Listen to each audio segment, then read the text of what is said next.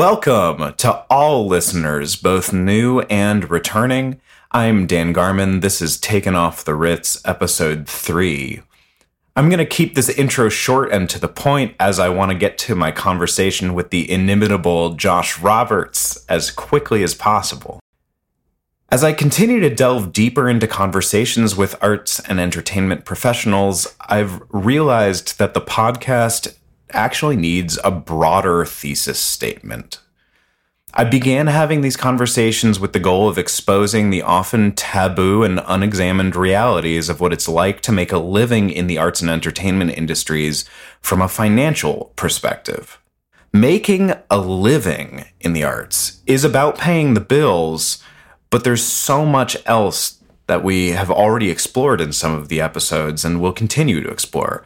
It seems obvious upon reflection, but I think it's important to explore the emotional and the spiritual and the mental and the physical and all of the other facets of what a successful living in this industry is, which is equally important as the financial realities.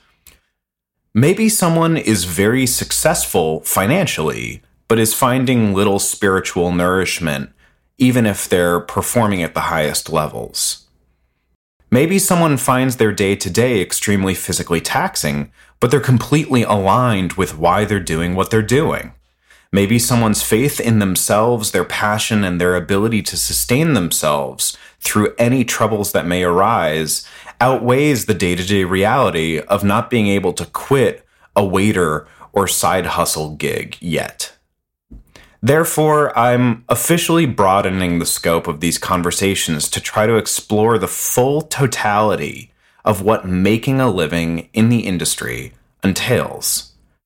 It turns out that most of the people engaging in this lifestyle have lots of brilliant, wise, inspiring things to say, and that if they're only known through the medium of their craft, we may miss out on other forms of serious wisdom and knowledge. Today's guest is a large catalyst for all of this. Josh Roberts and I sat down and spoke very little about numbers or the exact financial details of life. But we had one of the most inspiring and spiritually nourishing conversations I've had in some time. Josh needs little introduction. He is one of the most talented, versatile, and in-demand drummers in New York City, if not the country. He holds the drum chair for the Broadway sensation And Juliet, and he subs on a bunch of other Broadway shows, including Lion King and Some Like It Hot. He was voted one of Drummer World's top 3 up-and-coming drummers, and he's been seen in New York City and across the country touring with various famous acts. He's currently out with pop sensation Verite. He and I have played literally hundreds of shows together. He is one of my favorite people in the whole damn world. Please welcome Josh Roberts to Taken Off the Ritz.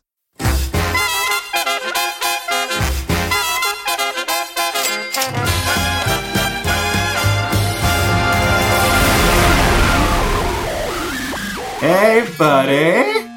Yo, how are you? I am good. It is so good to see you. You are like in the back of some venue, just finding a space.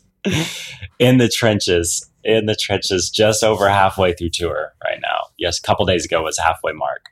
Oh my God. And just of course we were gonna meet like half hour ago, and as everything, tour just does not behave necessarily the way you want it to behave. Yep. They have a radio spot this morning, so everybody but 2 crew people were gone. So it's like, okay, let's hands in deck, let's help. It's wild. I love it. Every day is different. I'm very excited to hear about tour. But first of all, how are you doing, man? Like, how's everything going? It's good. It's exhausting, man. This schedule has been like, I think a total of 34 days. I think like 26 shows in 34 days we have. Wow. Yeah. And we've got like a total of 3 actual days off on the whole tour. And then we've got a couple travel days in there, but Can you tell everybody what tour is this, and what's your function on the tour, just to start? Yeah, so this is the LP North American tour, and it's a little over a month long.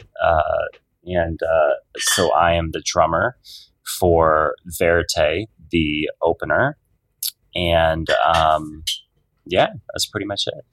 Yeah, awesome, man. Well, man, I would love to kind of, for those who don't know, I mean, Josh is literally my first call, many people's first call drummer, but so much more than that as well, in New York and starting to be across the nation as well. So why don't we just talk a little bit about how you got here? Because clearly you're someone who I think a lot of people would love to hear your story, because, you know, you've got a bit of a following. And just like your work speaks for itself, and I think people will love to hear, because you and I, you know, we just talk on the phone a bunch, and you always have such great insights. So I'm just excited for other people to hear from you as more than just like how crazy talented you are at the drums, but also how insightful. Dude, so it'll be great. So why don't you tell us a little bit? You started drumming. How did you, first of all, I don't even know if I know this. How did you find the drums? Because I've seen videos of you from when you're very young. So what was your path to music, actually? And how did you end up just having that be the thing at so young? Dude, don't make fun of me. It's kind of goofy. So I was homeschooled. You know this. I think I was homeschooled my whole life except 3 years of high school. And so, wow. And where was this? Just so people know, because it matters. Southern Missouri, Midwest, right above Arkansas, Branson, Missouri. Yeah, which is a show, which is like the Vegas of, or what, I don't know how people describe it, but it is crazy over there. Yeah, like 50 theaters. We'll get to it, but a lot of live music and a lot of like rockabilly, Patsy Cline, Southern gospel, Bill Haley and the Comets, kind of, you know. Some interesting education early on, but basically, pop show music. But so, dude, I was like literally 6 years old, and we had a homeschool orchestra, which,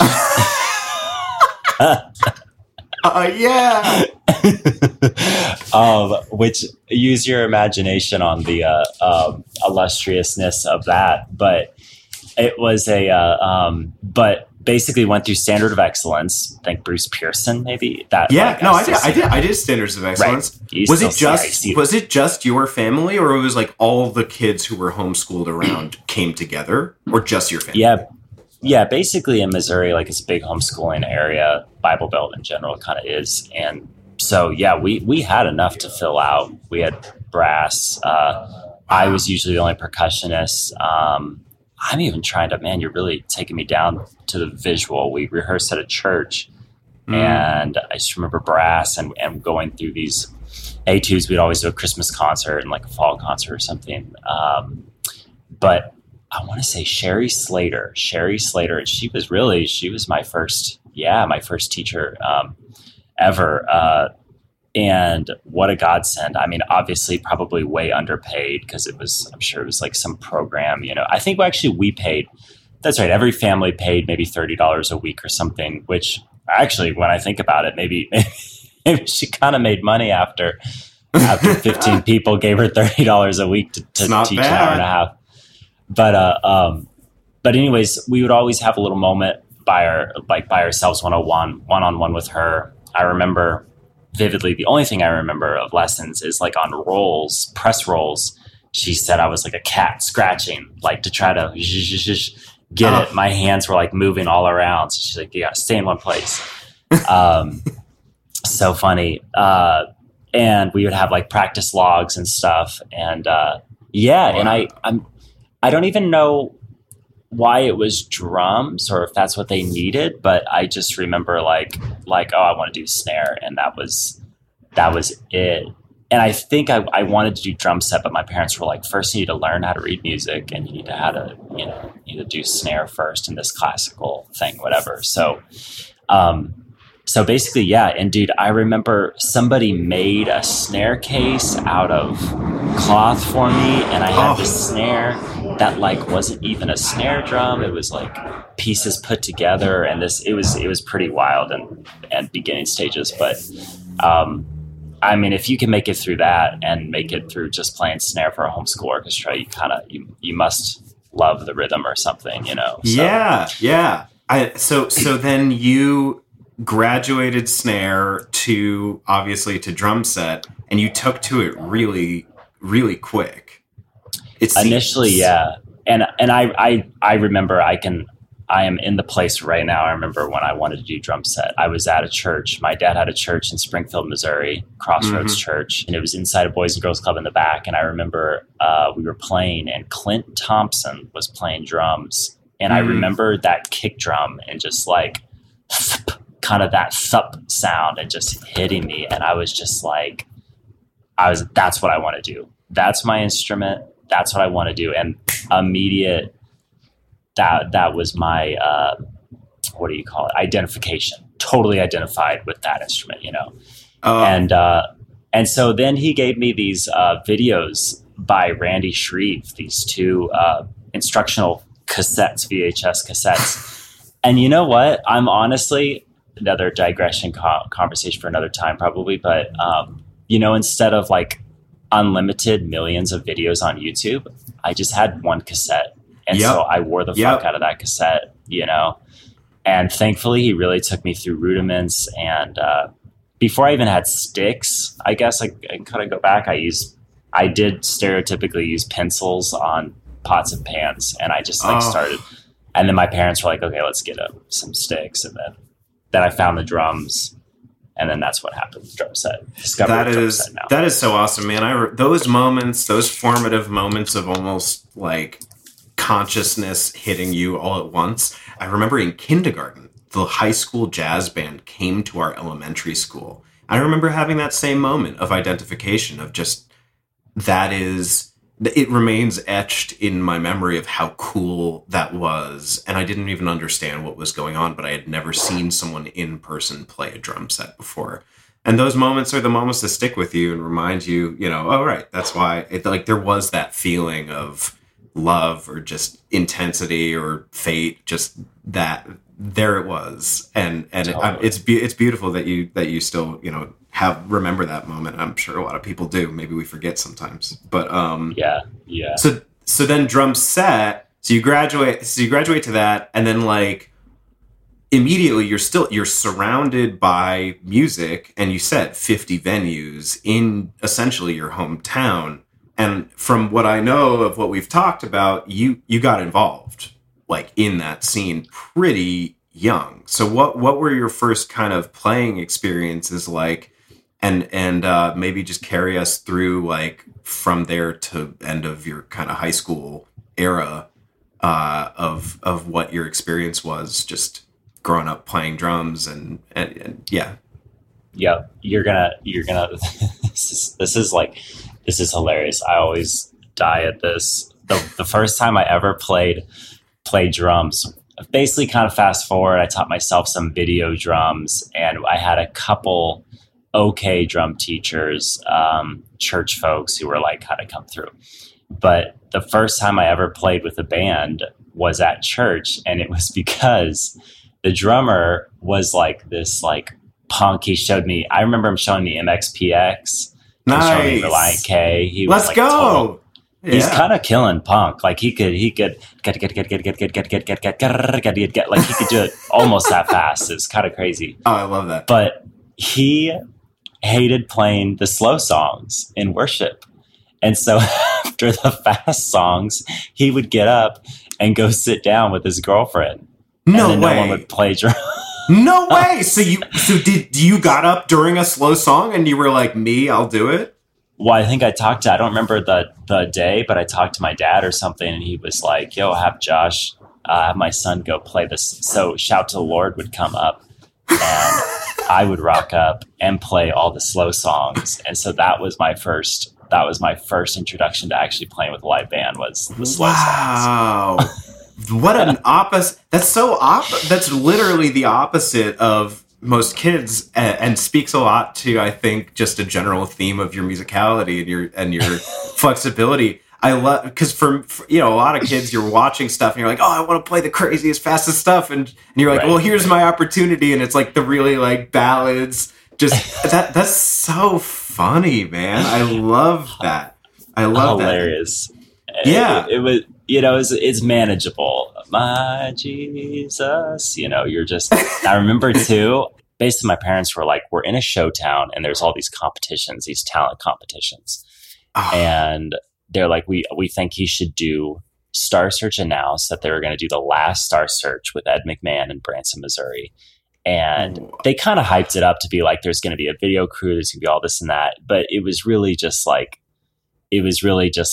a thing that never aired, basically. But we still have, it's on YouTube too. We still have some video of me going. I'm literally going to link that video in the description of this podcast, along with a bunch of other links for Josh, because if you guys haven't seen this was one of the first things that I watched once I realized who you were, which is a whole, we'll get to. But, dude, so you got into talent competitions. So here are questions. So did you, because you got on Star Search, did you ever win any prizes? Did gigs come from that? I mean, so at least you got out there a bit and people saw you and you were killing it, man. Like, you were worthy of talent competitions. Yeah, well, twofold. I mean, to answer your question, I won. There was like 3 categories on Star Search. I won my category, the Tots division, and then there was the Tots division. I know. That's literally also my mom's camcorder that's on YouTube, but Sony camcorder. But I won the Tots division, and then this kid who played the drums okay, but sang his face off. He won the overall division. And yeah, I wonder where that kid is. I should really try to find him. What happened to him? But I love that. But anyway, so yeah, I won some cash money, and I won and it was funny. And then we did a couple other competitions. But here's the thing that it kind of did is it definitely gave me motivation. Like, I had this whole routine. I played Wipeout, and then I played Sing Sing Sing, and I got at a course, and then I got into Krupa, and I had all the licks. I had a double bass pedal. Everything was all planned out. And I practiced hours as a freaking 8 or 9-year-old for these competitions. Cause and it gave me that not inspiration, that drive to practice for something. The only thing is I do remember a time when the teacher was like, okay, but we still need to get into jazz, and we need to get into syncopation. We need to get into Ted Chapin. Chapin and swing solos and a lot of stuff that I was kind of pushing to the side so that I could do competitions. And he was like, yes, chops, yes, whatever, but we really want you to. He was very specific. He had this plan and wanted to go through all these books and stuff, which was really cool. And so, yeah, there was a time that he was finally we kind of faded it out of competitions. But what we did do, so let me try to think here. So I was 10 years old when I was on Star Search, and I had only been with Tim for a year and a half. And Weckl kind of says this too. I've told a couple students this. It's Dave Weckl even said, I had a little bit of talent when I started, but not extraordinary. And then it was just kind of work. I definitely had the initial, for sure. I was a 9-year-old and I was getting around the kit a decent way. But then it starts, there was the initial, I'm competition boy and whatever. And then it was kind of all right, now you've got to get really serious. So anyways, so when I got the Star Search thing, my parents heard or something that there was this artist, Tracy Lynn in Branson, Missouri, that was doing a Patsy Cline show. So Branson has a lot of tribute shows, Buddy Holly tribute show, and it was artists playing their music essentially. So this Patsy Cline tribute show was looking for a drummer, and we sent in that tape, and it was kind of that was it. And I went into literally 5 shows a week. I've been a walking, don't come. And at age what? 11. So you're playing 5 shows a week at this age. Are you getting paid? Are you personally getting paid, or your parents are like split it? Do you have like an account? Do you like, does it start going to your head? Like, you know, these are the kind of questions, and get us to college in terms of the next couple of years. So you're gigging at 11, and then what's kind of the trajectory here? And I also want to say, you know, I mean, it goes without saying that everybody has a different path, and there's, you know, my partner picked their instrument up late, like in high school, and they're in the finals of New York Ballet. Like it's, you know, everybody has a path, and I've been really, really lucky that early on, I've been able to acknowledge this since I was young, that like, I'm really lucky that I was like, I want to be a drummer. I don't identify as a musician, a percussionist. I'm a drummer, and I love that. I love every piece of it, and I have since I was a kid. But yeah, that being said, you don't have to necessarily have the same path that I do. Well, I also think the thing that I want to get to in this episode, which I think is an interesting thing that we've been talking about a bunch, there's a balance between this is my passion, I'll do this no matter what, I feel humbled to be on stage, but also this is my talent, this is my way of making a living, and I have to kind of balance my investment as a musician with what I need. So I'm excited to get there. So I was making money. You know, I do have to give a shout out to my folks that, you know, they homeschooled me. My mom basically said no to a career so that she could homeschool both me and my brother. I mean, you know, wow. You can't stay at home and educate 2 boys and, you know, have a full-time job when my dad has a full-time preaching job, you know? So yeah, I mean, she basically put her life aside for us. And she took me to all the shows, and yeah, I made all the money. I haven't even thought about that really for a while, but I do remember them, like, I think it was like a 50 thing, like 50% I had to put to savings. And then 50% was like in another account that I could eventually spend money on a cymbal, on a drum set or whatever. Fun. Yeah. And honestly, wow, shout out to him. I bought a Chevy Malibu when I was 16 years old, and a freaking Kawasaki Ninja. You know, we were like into dirt bikes. I had a mini bike when I was like 6 also, and a dirt bike. This is my favorite fact about you, is that like you're actually like a super motorcycle-y kind of like aggressive dirt bike guy. 4-wheeler, 3-wheeler, motorcycle, BMX. I had a Mongoose bike growing up, and like, yeah, I wanted to like X Games. And I feel like I'm actually kind of a little bit coming full circle, where I'm like surfing now and I skate a lot and just like, but anyways, whatever. I'm not really that cool, but the, yeah, so I was making money, and, school was going cool. I was with these shows, and then I went with another show, Rankin Brothers, and I did some other stuff. So anyways, long story short, my teacher, so I'm in these shows, and I bounce around to a lot of different shows up until high school. My teacher's hipping me. I remember the car ride where he showed me Roberta Fleck with Quincy Jones. That was the first time I heard swing music, which was pretty late. This is kind of a piece to know, is I wasn't introduced to swing music till maybe 15 or 14 or 13 years old, like pretty late.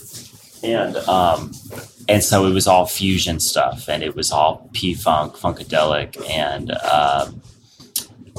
maybe some GRP All-Star Band, but that was with Weckl, and it was a lot of Tony Royster, which early on, it was funny, Tim used to say Tony Royster is playing all the Dennis Chambers licks just slower.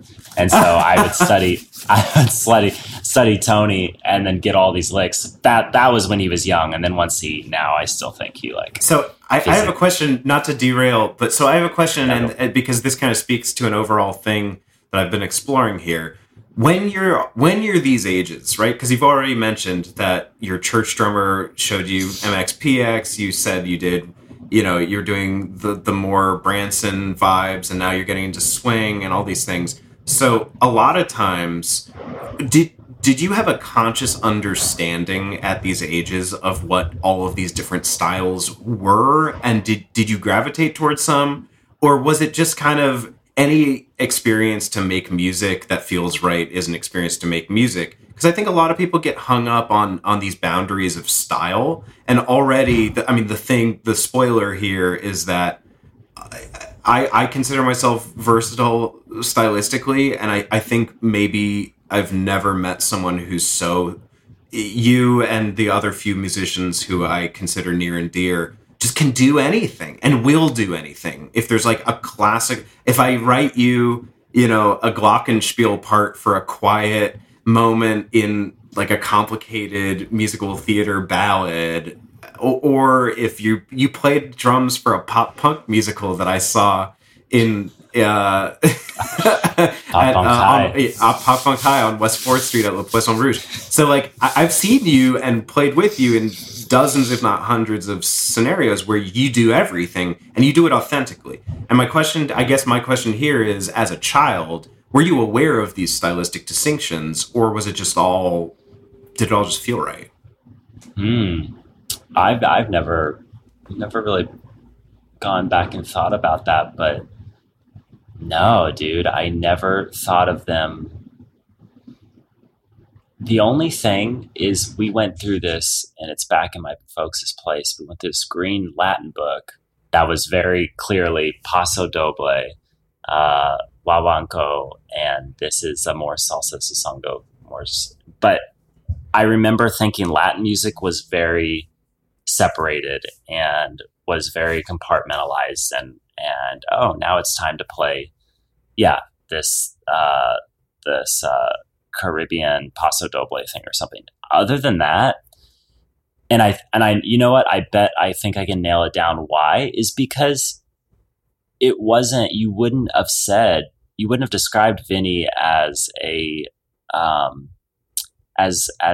multi-genre drummer, or Dennis or Weckl, because they played everything, and that was the expectation back there in the 80s and the 90s, was like, if they were just at this level of drumming, but drumming encompassed being able to play with the Buddy Rich Big Band and have those famous clips from Zildjian days back in the day when they were doing that. And Vinny would sit in with the Police and Sting. Then he'd also go and play with Chaka Khan. And Dennis was with Schofield, but then you'd see him with Santana. Like, it was just, that's what you did. And then somehow over the years, certain people are supposed to play this music and certain people are supposed to play that. And you're a pocket drummer, you're a gospel drummer, you're a country drummer, you're a rock drummer.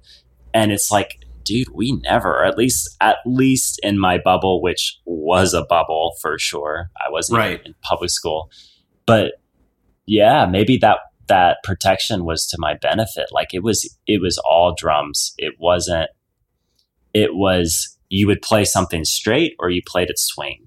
And that was through syncopation. That was through Solo's books. That was through some coordination stuff. It was swung or it was straight. And that's all I knew. That was the only difference. I didn't know the nuance. It wasn't till a long time that I knew the nuance of everything. And, and maybe being a kid and having a little bit of entitlement was good. I heard jazz for the first time and I was like, oh, I can do that. I'm sure I can do that. Yep. I really, I definitely resonate heavily with that. Every new thing did feel a little bit like a challenge. And it's interesting because I think we oscillate between, I think millennials maybe had too much of, if you put your heart into it, you can accomplish anything. Just work super hard. And I think that can be detrimental, but I also think there's a lot of upside to that where, it can be detrimental equally much now to kind of draw the line and draw your boundary and say, this is exactly who I am. This is exactly what I do. And I'm not willing to engage or to try to exist in another world. I think those two are kind of diametrically opposed, and there's benefits and drawbacks to both. And but it is interesting to look at. So then, in terms of your degree, you went to school for jazz, and that is kind of more of a specialization. So what was your experience getting to? You went to Indiana, right? For undergrad. So when you got to undergrad, by the time you've had all these other experiences, what was that like? And what was it like to enter a jazz program having had the experiences you had? Because you're probably, a different candidate than a lot of people who are, you know, throughout high school might have been like, okay, jazz is my focus, or who came to it for a certain reason. So how was that experience for you? Well, check this. So I'd been with this teacher for like 10 years, and at the end, there had been some signs of like, our time is done. Mm-hmm. But he was of this old school mindset, which I benefited from a lot of, but it limited me of, you learn these books, you learn Syncopation, you learn all this, you learn how to read like a mofo, which thankfully I could. I show my students this. I still teach my students this. He would have me read backwards. He'd have me read like a measure and then the previous one and the previous one and the previous one, like backwards. Wow. He would have me read from the corner measure, then the second line, the third line, checkered style, and going back. So like, that's why I think I'm like, my reading is rocks. And when I went into school, it was like no problem. He did have me reading some crazy shit. But so get this, I was with him for 10 years, and he was like, you will audition at Belmont, North Texas, and Berkeley. Those were just like the old school, like stereotypical, oh, you're going to go to drums, you're going to study at these colleges. Like really no consideration of like what these paths were or anything. So I went in to these auditions, and here's the gag is that, you know, if you want to study drums, this is still true today. If you want to study drums in college, unless you do Berkeley, maybe Belmont, you're going to study jazz. Unless you do a modern contemporary music program, you're going to study jazz in school. That's like the legitimate music they consider on the drum set. Mm-hmm. And I had hardly no jazz. I was a fusion head. I was a rock head. I did Latin, like my fusion Latin. I loved that shit. But I did hardly no swing. And if I did swing, it was probably like Weckl swing or Dennis swing, or I'd say Vinny probably has the most convincing swing out of them all. But you want to talk about Philly Joe Jones? Never heard of him, you know? Yeah, so, these are like the more classic, like fathers of jazz drumming, essentially. Yeah. Yeah. So my swing definitely still sounded like an A custom ride cymbal swing. You know, it was not authentic. Right. Exactly. It lacked the depth of authenticity. Sure. Good. Yeah. 100%. So I went into auditions and got into them all, got a horrible scholarship to Berkeley. And I don't think I got maybe a little something to Belmont, and I got nothing to UNT. And it basically bombed these auditions. And we were all like, and I remember even my folks were just like, wait, like this kid is, you know, still won these competitions. And I'm touring already with a couple big show kind of artists who did Branson, but they also tour. And we were like, what happened, you know? And the gag that happened is college wants to know that you can execute specific expectations. And I even remember my master's audition getting a little far, but I just threw stuff that I had left over together for an MSM audition. And that's not how it works. If you don't have it labeled, if you don't have the standard, and if you don't have the 3 choruses and the Latin song and in order, then to them, I think that's a reflection of what your performance is going to be in their institution. That you have to adhere to someone else's standards. And that if you're not, even if you think that you've got all your shit together, if you're not able to put that aside and adhere to someone else's standards, everyone's going to look at you and they're going to say, hey, you know, Josh isn't, he sounds great, but he's not doing the gig, right? He's not performing the way this needs to be performed.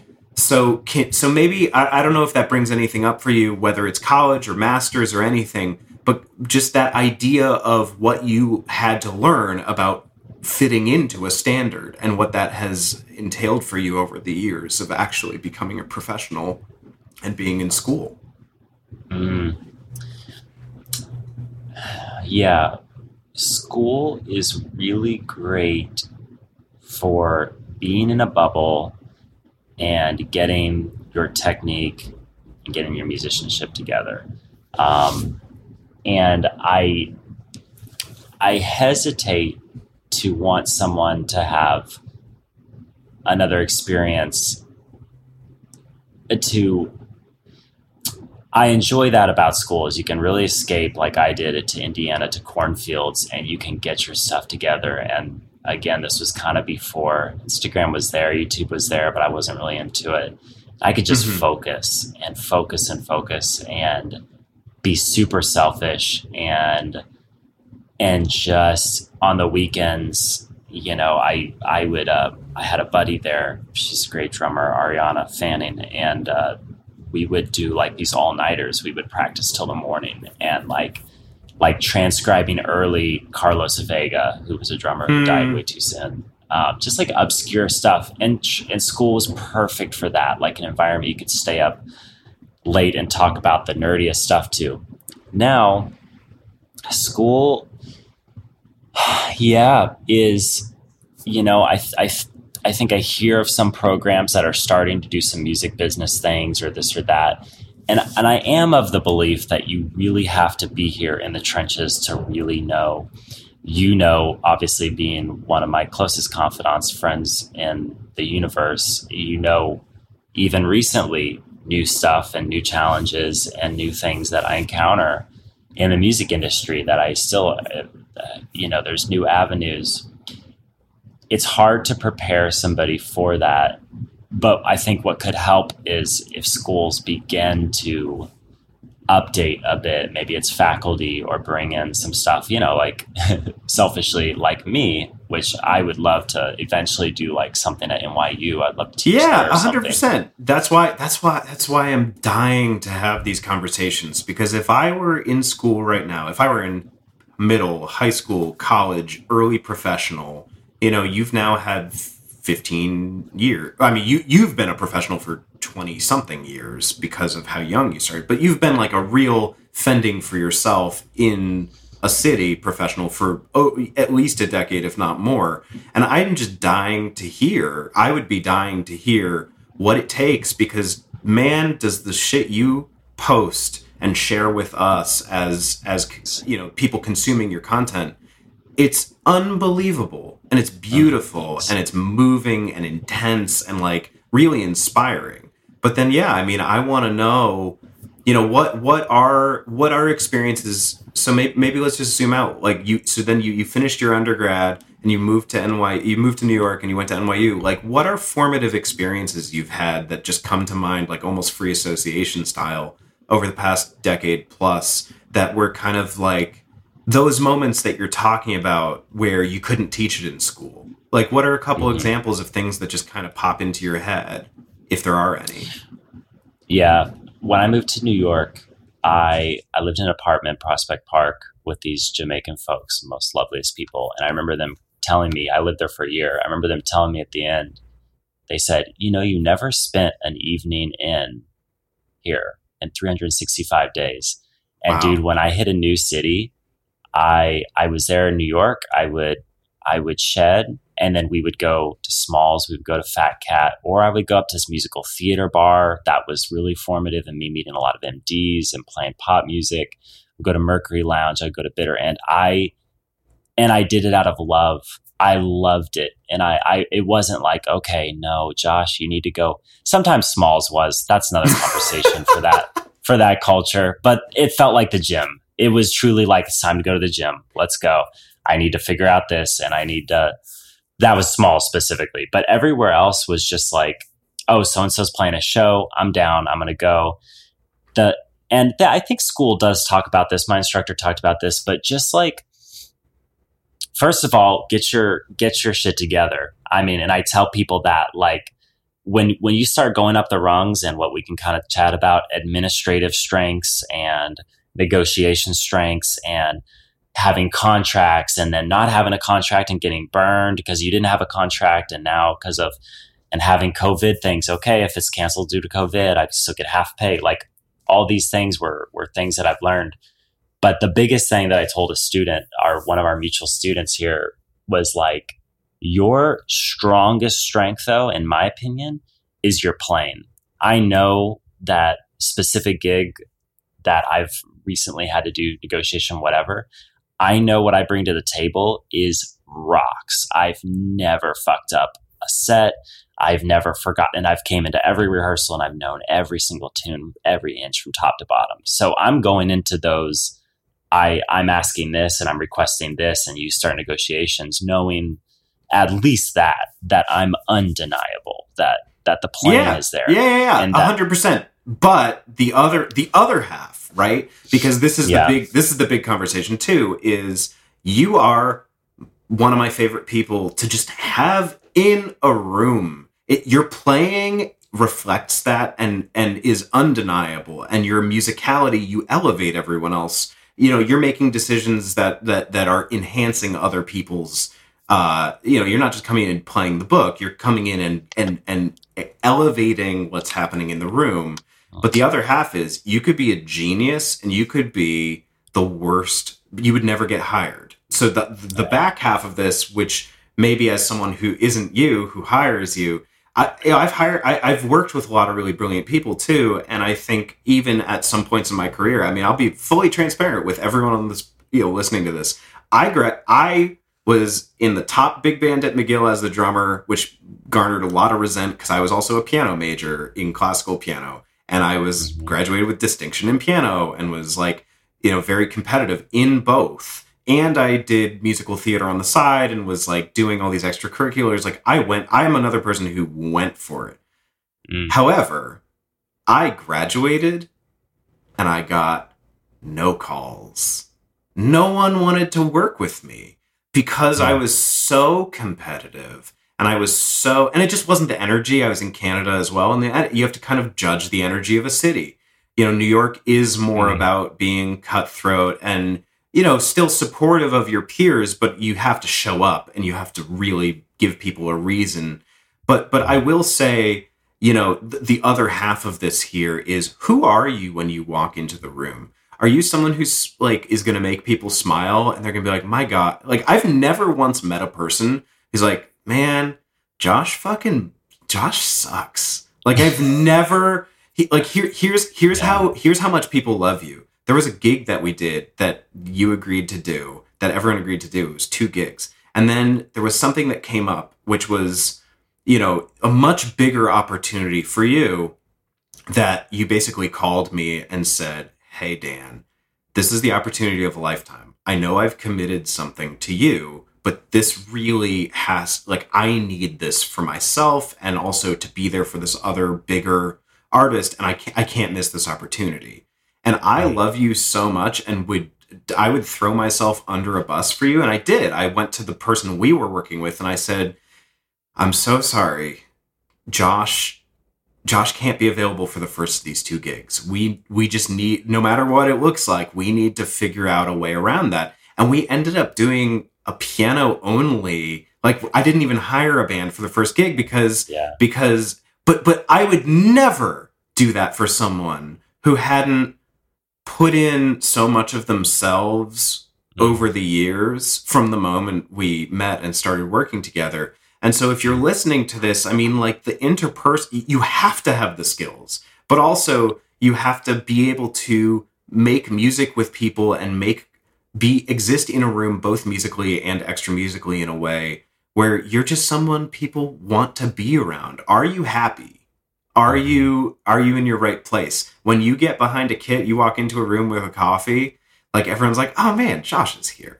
And that is something that is for sure a factor.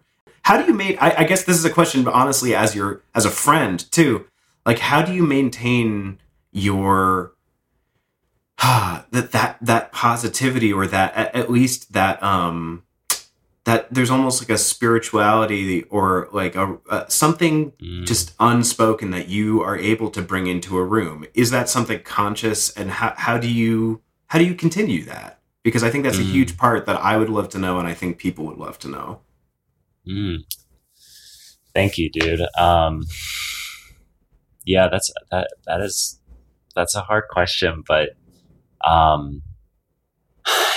mean, not to get deep, but get deep. Get deep. Get as deep as you can. Let's go. But yeah, I think I've I feel like we need 2 episodes, but, I've had an interesting spiritual, you said spirit, and I 100%, I think it's spirit. I consider myself a very spiritual person, like super, super attentive to my heart and my soul. And when it's off, I know it's off, and I still pray a lot, and I meditate. And, a lot of times on New York subways, I just have meditation music just going, just like that ambient, and just trying to figure out where I'm at and preparing myself. And before I go on stage, I have a whole mental thing. And and that's a jumping off from just growing up Christianity and Pentecostal, and also learning the drums alongside that. And really there's a lot of like connection there with spirituality and drums, and but then branching off Christianity and making spirituality my own relationship. And my body's a temple, and anywhere that I go is church for me. I can be at the club, I can be dating someone same sex as me, and we can be on a date, and that's church. And we can go that forever, but really reclaiming that. And that was very liberating for me. I think I had my first year when I came to New York, I was wrestling with that a lot, and playing at Hillsong, and which I still enjoyed my time there. But wrestling with identity, with identity. Yeah, wrestling with self-worth and value, that I am good, that the church began to, and my family, began to tell me the things that being a gay person was not good and shameful, and feeling that, and really having to but once I really, and it didn't take much, but once I re-centered myself and was like, I am so good, and I possess so much love and light, and so does my music. And it really permeated my music and my relationships, I think, with folks. And, but yeah, keeping yourself full, spiritually full, and figuring out whatever, in my opinion, whatever that is. And sometimes I can be the gym for people, or whatever it is for different people. But when it can be nature, you can be an atheist and you can just love leaves, and it's water to me. I find myself finding water all the time, and whatever your connect is, and and that's, everything is real. I believe that people are born with tendencies for depression, and have, and 100% can use medication to help their lifestyle and whatever. So I'm very lucky that I don't feel like I at the moment need that. And naturally I've found ways to get myself, but figure out what that is for you, and explore that, and try to find that path, I guess, is all I can say to that. But I'm super thankful that drumming and music is just like that return for me. I love it. And it served as, when everything kind of fell apart in my life, when I came out of New York City, everything fell away, God fell away, everything fell away. And that was always there. And I just ran to that, for better or worse. I buried myself in that. And, my personality, me better than pretty much anyone. And my personality is very kind of going back into, do you categorize styles of music? Do you categorize this or that? I am very fluid, like water. And I don't need, okay, well, in this set, we're going to play metal music, and then the second song is going to be punk. And we're just going to play music. And that's how I categorize life, and I categorize people and my experiences. And being so fluid and being so flexible, and is not to be, I always say, it's not to be taken as, translated as, I don't care, ever. And I don't think anyone actually would ever say that about me. But I am very easy, I feel like, and I'm very flexible in direction. And I'm not the person that's going to be let's check this and let's check that. Like you give me direction on charts, JRB or something like this, and you give me specific parts and I'll write it in, I'll play it. I won't even like ask, like, I don't need to be like, but check. Okay. I hear what you're saying, but check this, Dan. What if we, like, you'll never catch me saying that. I don't know which why. Is hilarious, which is hilarious because that is exactly who I am. That's who I am. That if someone tries to tell me something to do, I'm like, you sure about that? You sure that's how you want that? Like, I could also do it this other way that I find better. But, I could never. I know, but that's why.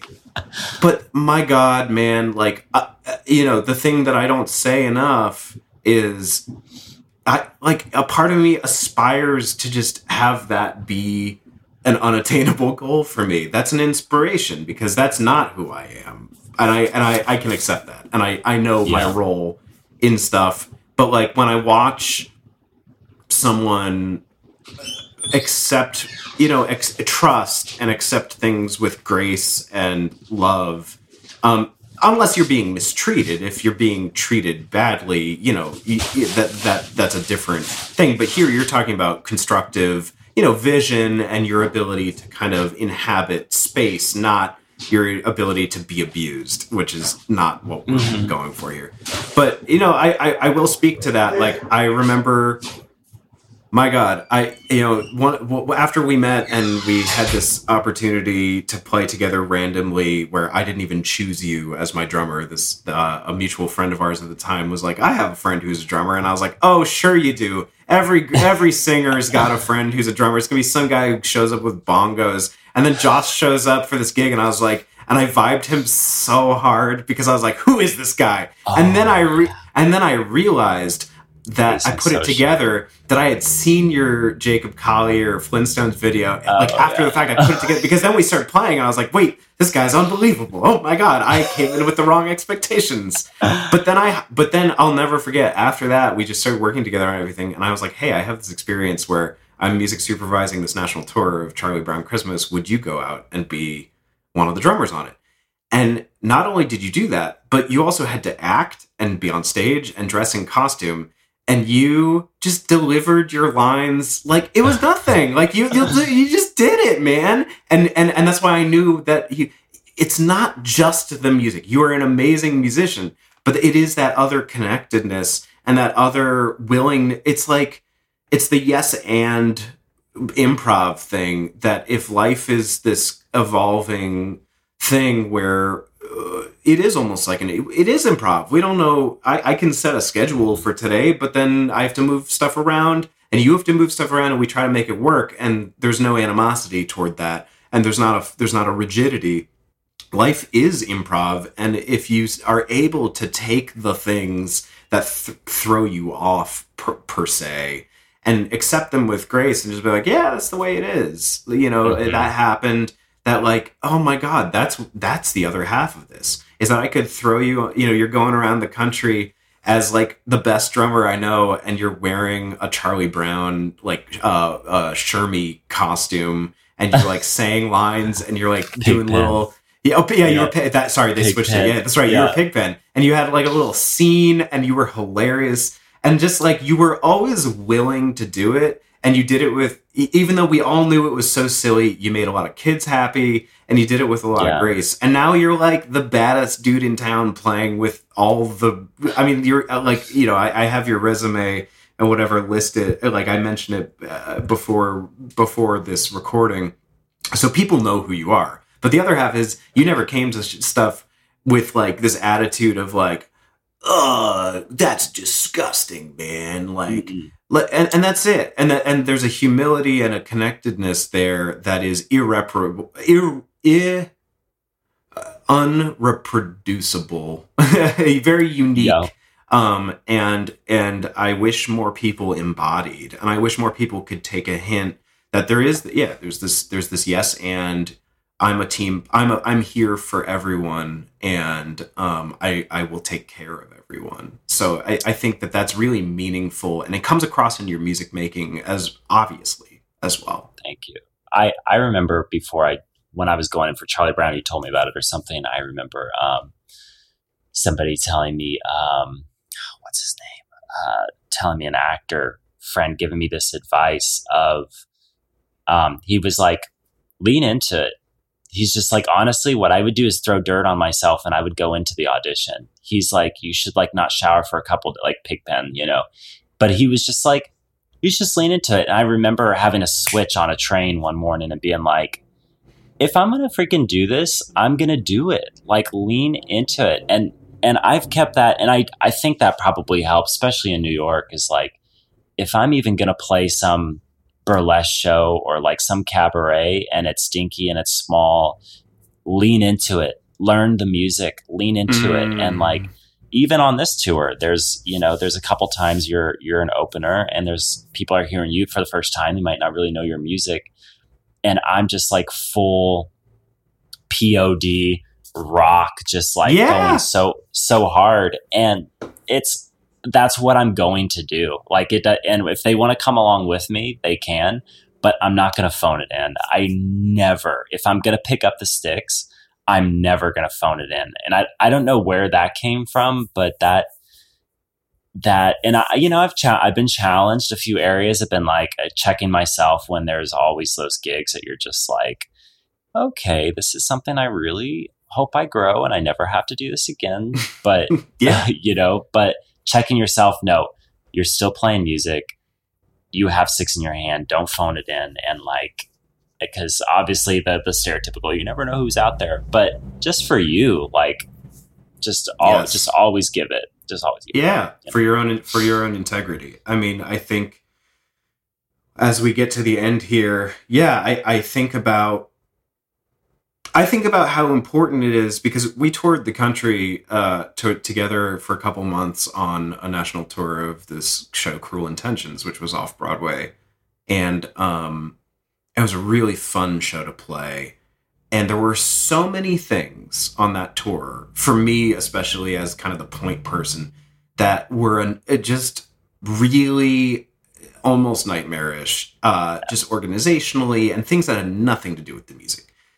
And I actually think you and our other bandmate, who was the first guest on this show, David Kawamura, I think I would have been absolutely sunk without the two of you. And I think that no matter what, that your ability, like I had that energy into me as well, but I think I would have carried more negativity into the actual playing of the show had it not just been a thing where I could hang up all those other hats and we could just lean so far in. And I think you guys pulled me deeper back into that.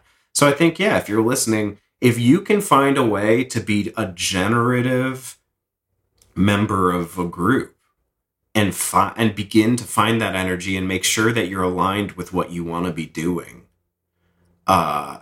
or if you're not, if you're not fully aligned with it, at least having integrity to yourself and admitting, hey, I'm not aligned with this, but that doesn't mean I'm not going to give myself to it. I just won't do it again. I think that's the biggest takeaway here. And I know that during this podcast, we didn't necessarily talk about like the financial realities of your life, but I think just hearing, getting where we got in terms of what music making represents to you and this making this your life represents to you, I think that's way more valuable than us breaking down, weekly numbers. So I really appreciate your time, man. Do you have any, kind of final thoughts as we kind of wrap this up? Yeah, I think going off what you said, and maybe, literally we could totally do an episode 2 of like actually what, like during the day recording tracks and how all the gear and all that stuff. And I think, a little bit, and maybe in 10, 15 episodes from now, we'll have you back, because I think a lot of people would love to hear that, and we can focus more on that. But I think this was really cathartic. But anyway, what were you going to say about? Yeah. What I was going to say is, like, going off what you said, is be open to, I came into New York. It's funny to think that I did this. I came into New York like I wanted to be a post Bill Stewart, Eric Harland, like contemporary. I wanted to jump off my early fusion training, and my swing was okay, but I'll be a contemporary jazz drummer. And I was forcing that for a while, and it definitely helped my musicianship. You know, it's just like I said, going to the gym and whatnot. But once I like opened myself up to environments that I remember I just flourished in, like pop environments, musical theater environments, and what else? Some rock stuff and Hillsong and church and like whatever. Like I just my personality blossomed, and I felt comfortable in the spaces and welcomed, and met some of my best friends and you on these tours and stuff. I would just be open to don't hold so tight this medal of this trophy. Well, but I need to be an R&B pop, whatever, like be open to seeing what your heart and what doors kind of start opening, and then just start walking through those doors, and you might find that you're the most happiest. And then you get reports of people saying you light up rooms because you're happy to be there and you're excited to go in these things. And it's always going to be there if you want to play jazz, if you want to do whatever. But just try to figure out what doors are opening and be open to it. Absolutely, man. Well, I love you, dude. I think that's the perfect place to end. I love you too, man. I think you are a foil for. It's just good to talk to you because it reminds me about the two sides of the same coin, that you possess a lot of qualities that just inspire me and remind me and give me perspective on my own bullshit. Well, so dude, you're such a rock to me, and you exhibit. I always forget this term. What is this term when somebody loyalty? And that is so important in the music industry, and sometimes so rare that I invest a lot in us and in our collaboration and musically. And I know when I play, it all pours into the bigger picture. I prepare a certain amount of things for you because I know that we have a long road ahead of us and we have a road behind us, and that pays dividends in the music industry. So I think it's all vibration. It's all connectivity, both the music and the extra musical aspects of it. So thanks so much for being a guest here, man. I hope you have a great show today, and we'll catch up when you get back to the city. All right. Appreciate you, dude. Love you. Yeah, man. You too. Thank you again to Josh Roberts, incredible drummer, musician, human, for being our guest this week on Taking Off the Ritz. I'm Dan Garman. We now have the beginnings of a website at www.taken.offtheritz.com. We will have more content being uploaded there. We will also be starting some video episode access if that's something you're interested in. More info on that in coming weeks. Thanks so much. We will see you next week.